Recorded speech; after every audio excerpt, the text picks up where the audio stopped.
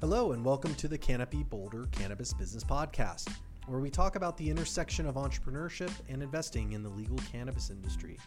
Each week, we'll give you our perspective on the latest news in the industry, bring you insightful interviews with entrepreneurs, investors, and industry pros, and also go deeper on topics like launching a business, building a team, pitching investors, and setting a fair valuation. Now, why would we take on such a challenge? Well, since we launched our cannabis-focused business accelerator and venture fund in 2013, we've made over 110 investments into 90 companies in the legal cannabis industry. And we want to share our experiences and learnings with you. So join us every week as we take a deeper look into the legal cannabis industry and uncover the nuances and subtlety of starting up and investing in cannabis.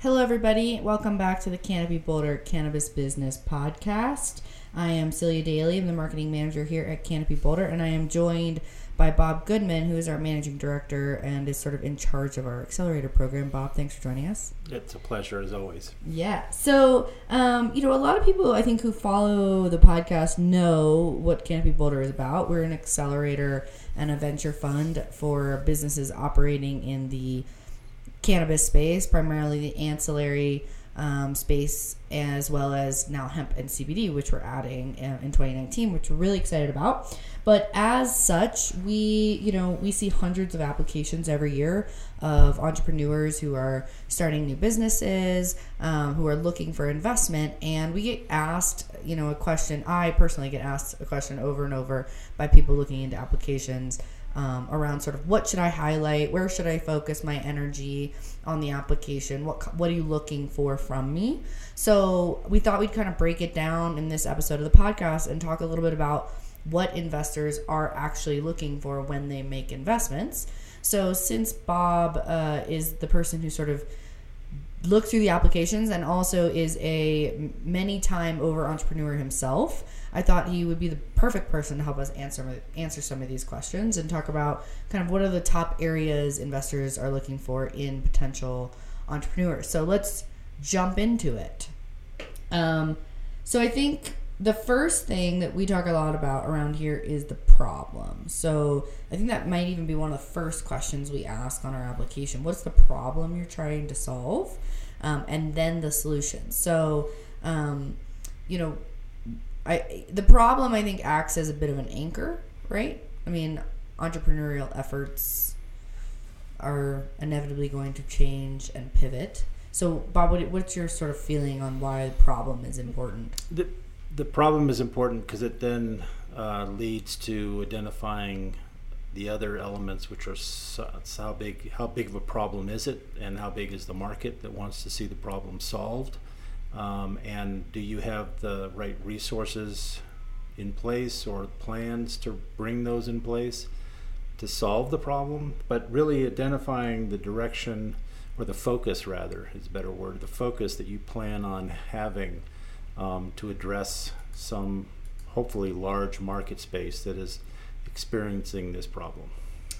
Right, absolutely. That makes a lot of sense. And I think when you get a little too tied to your solution, you kind of lose sight of it, right? And that's when I think we see businesses where, there's this old saying, club your baby seal, right? You got to know when it's time to let it go and move on to the next thing. That's the first time I've heard that. Yeah, it's a great one. We used to use in grad school a lot. You got to know when it's over and it's done and it's an adorable baby seal, but maybe it's time to let it go. But I think when you get too tied to the solution, sometimes you keep working at something that the market doesn't want. Yeah, that's where this concept of being overconfident has popped up in some discussions I've been involved with recently. We want, as just in general, the American style is we want people to be overconfident in what they're working on, but that can lead to blindness sometimes. So if you are overconfident, then you may, as Celia mentioned, you may miss opportunities that are in your area of focus. You may also not execute on time.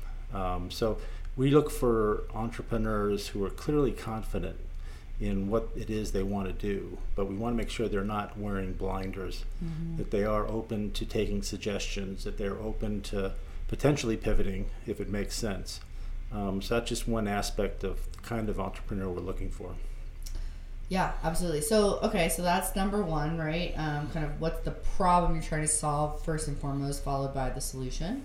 The next is the market. So, especially in an industry like cannabis, things are changing quickly.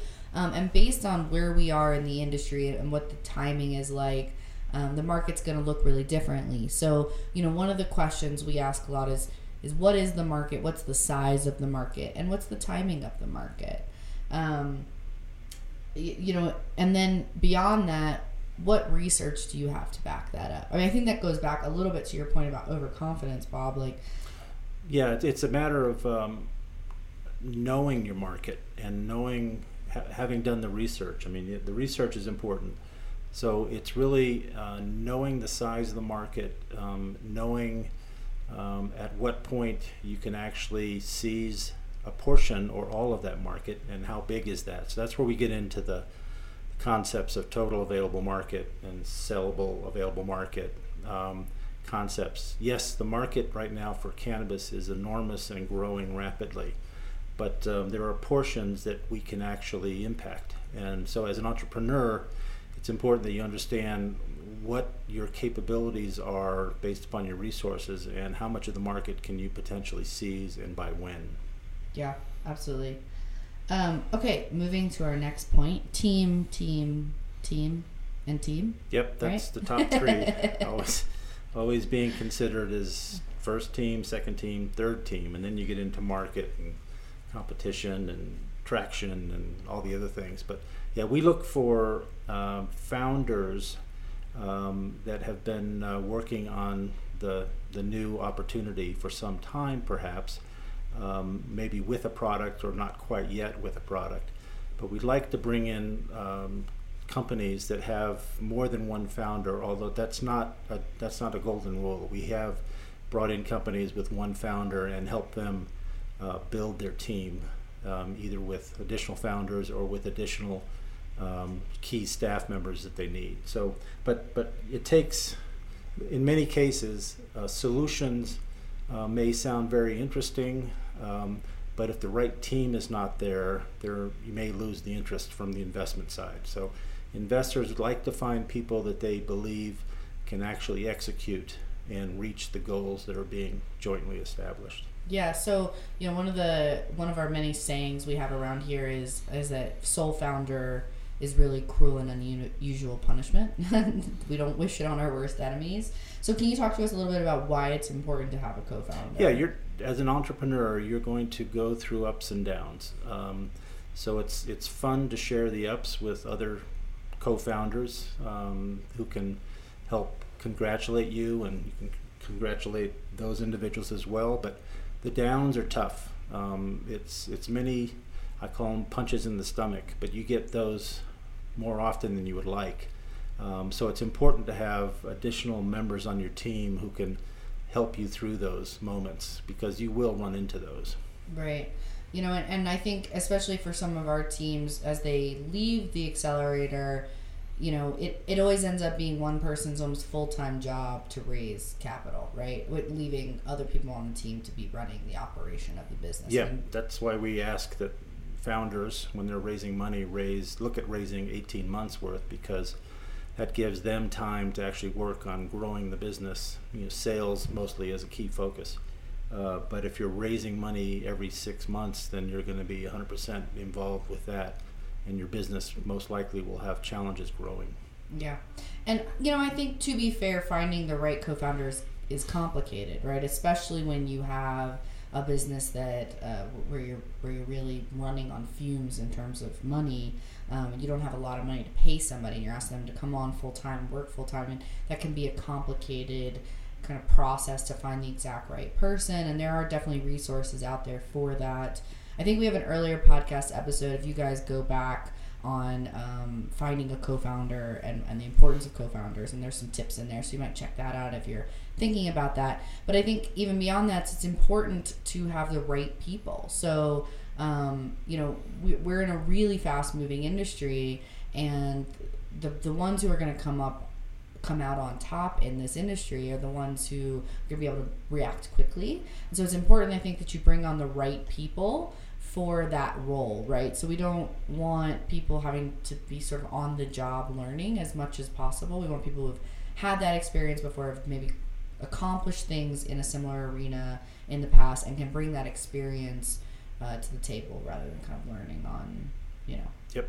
Often founders will be, in some cases, they have their old full-time job that they haven't been able to step out of yet, and we are looking for founders who are ready to step out of that comfortable zone of having a fixed income.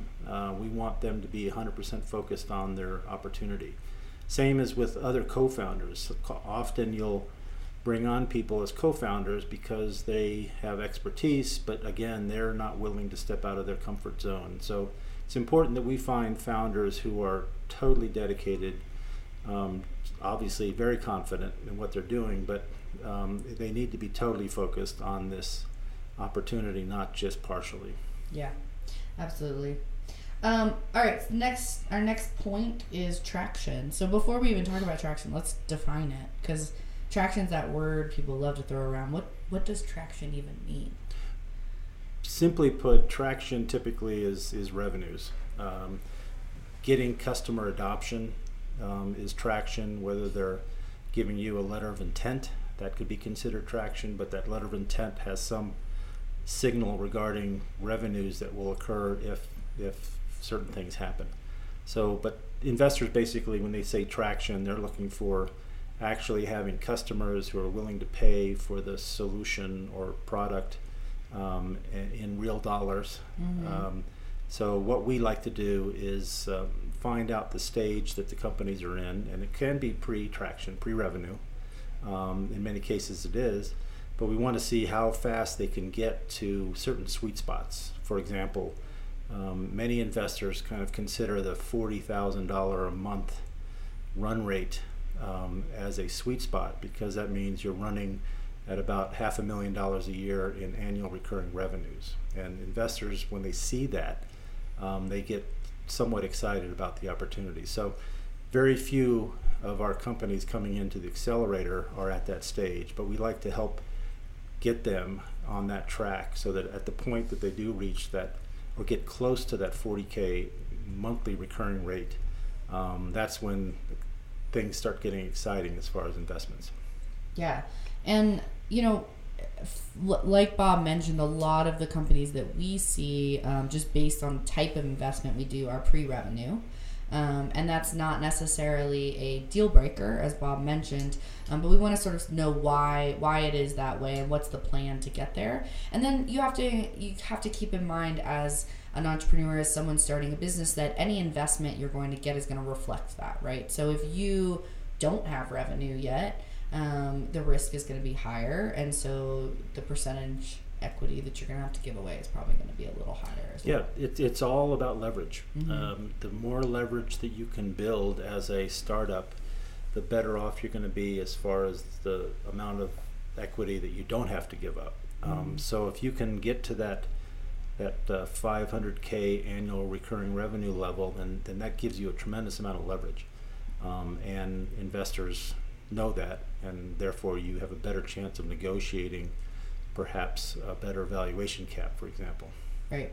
So, in summary, if you have revenue, that's great. That's what we want to see. If you don't, we want to know how you're going to get there and what the plan is, right? Yeah, and team is important. Yeah. I mean, if you have a great team, that does a lot as far as, even though you may not have revenue yet, but if you have a team that comes across as being capable of reaching revenue stage, then that's very, very powerful. Absolutely. All right, so our last point is going to be the type of business that you're trying to grow. And this is particularly important for investors, right? Because based on the type of business you're building, if it's going to be a venture-backed business versus sort of a lifestyle business, it's going to either qualify you or sort of disqualify you for investment. So, Bob, can you explain to us a little bit lifestyle versus venture-backed? Or Yeah, when investors ask the entrepreneur what their exit strategy is, it is typically very important that the entrepreneur not say that they plan on staying with this company forever as a lifestyle kind of experience, because that says to the investor that there is probably little chance for a return on their investment. So an entrepreneur should be conscious of that, and therefore say typically our plan is to either go public or to be acquired. Right. And those are kind of the common expected responses that venture capital or angel groups like to hear. Right.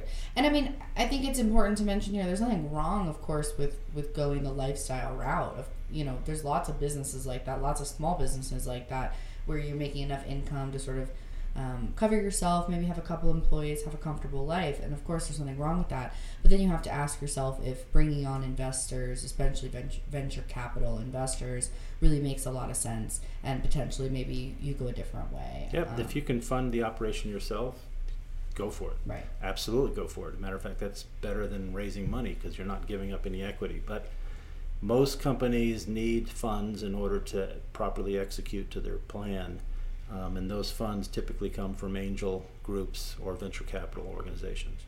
Right. So when thinking about kind of what type of business this is, things investors are going to be asking are questions about, you know, what does the business look like in 5 to 7 to 10 years, and where is the return? I mean, venture capitalists are looking traditionally for about a 10x return within about, 10 years-ish? 5 to 7 is probably 7. Where we are nowadays. Used to be longer, but it's venture capital companies typically move around as far as the stage of the company they're interested in, and also what type of returns they would like and when. But I would say normally it's between 5 to 7 years is when they expect a return on their investment. Yeah. So those are kind of our top level points on what investors are looking for. You know, that's what we look for when we look at our applications. That's what a lot of the investors in our network have looked for. And so those are the things that entrepreneurs should really be highlighting in pitch decks, in conversations with investors that you're having, and certainly on any applications you're doing for investment or for an accelerator program like Canopy Boulder.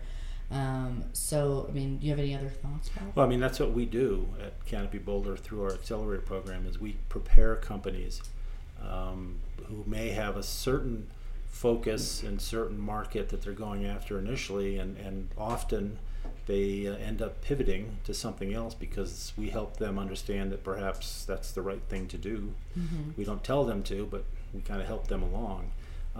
But then at the end of the program, they have high-level professional due diligence in place so that they can offer that to interested investors. They have a very strong story. They also have all the necessary materials to communicate that story. So that's what the Canopy Boulder Accelerator is really all about, is prepping startups to be able to then move into the seed investment stage at the end of the program. And that can really set a business apart, right? If you're an investor and you're looking at multiple different options, having a business that can sort of say, here are these top level things that we know you're thinking about.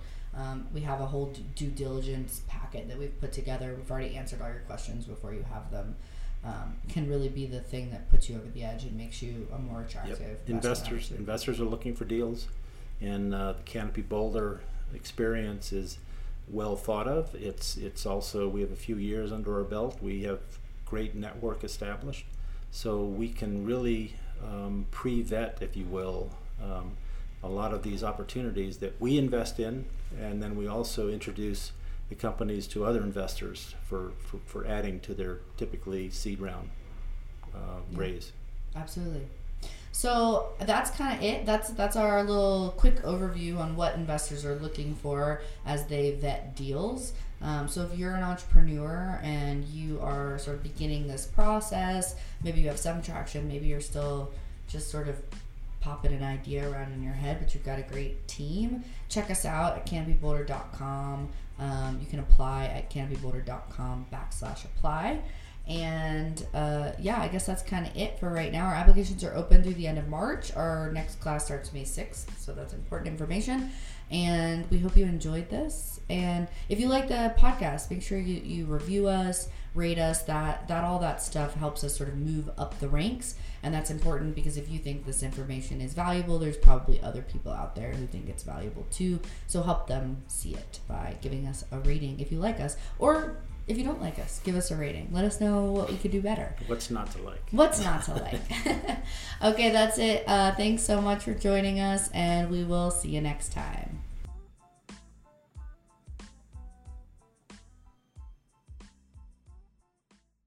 Now for the disclaimers. Please do not take any information from the Canopy Boulder podcast or its guests as investment advice. Be sure to contact your licensed financial advisor before making any investment decisions.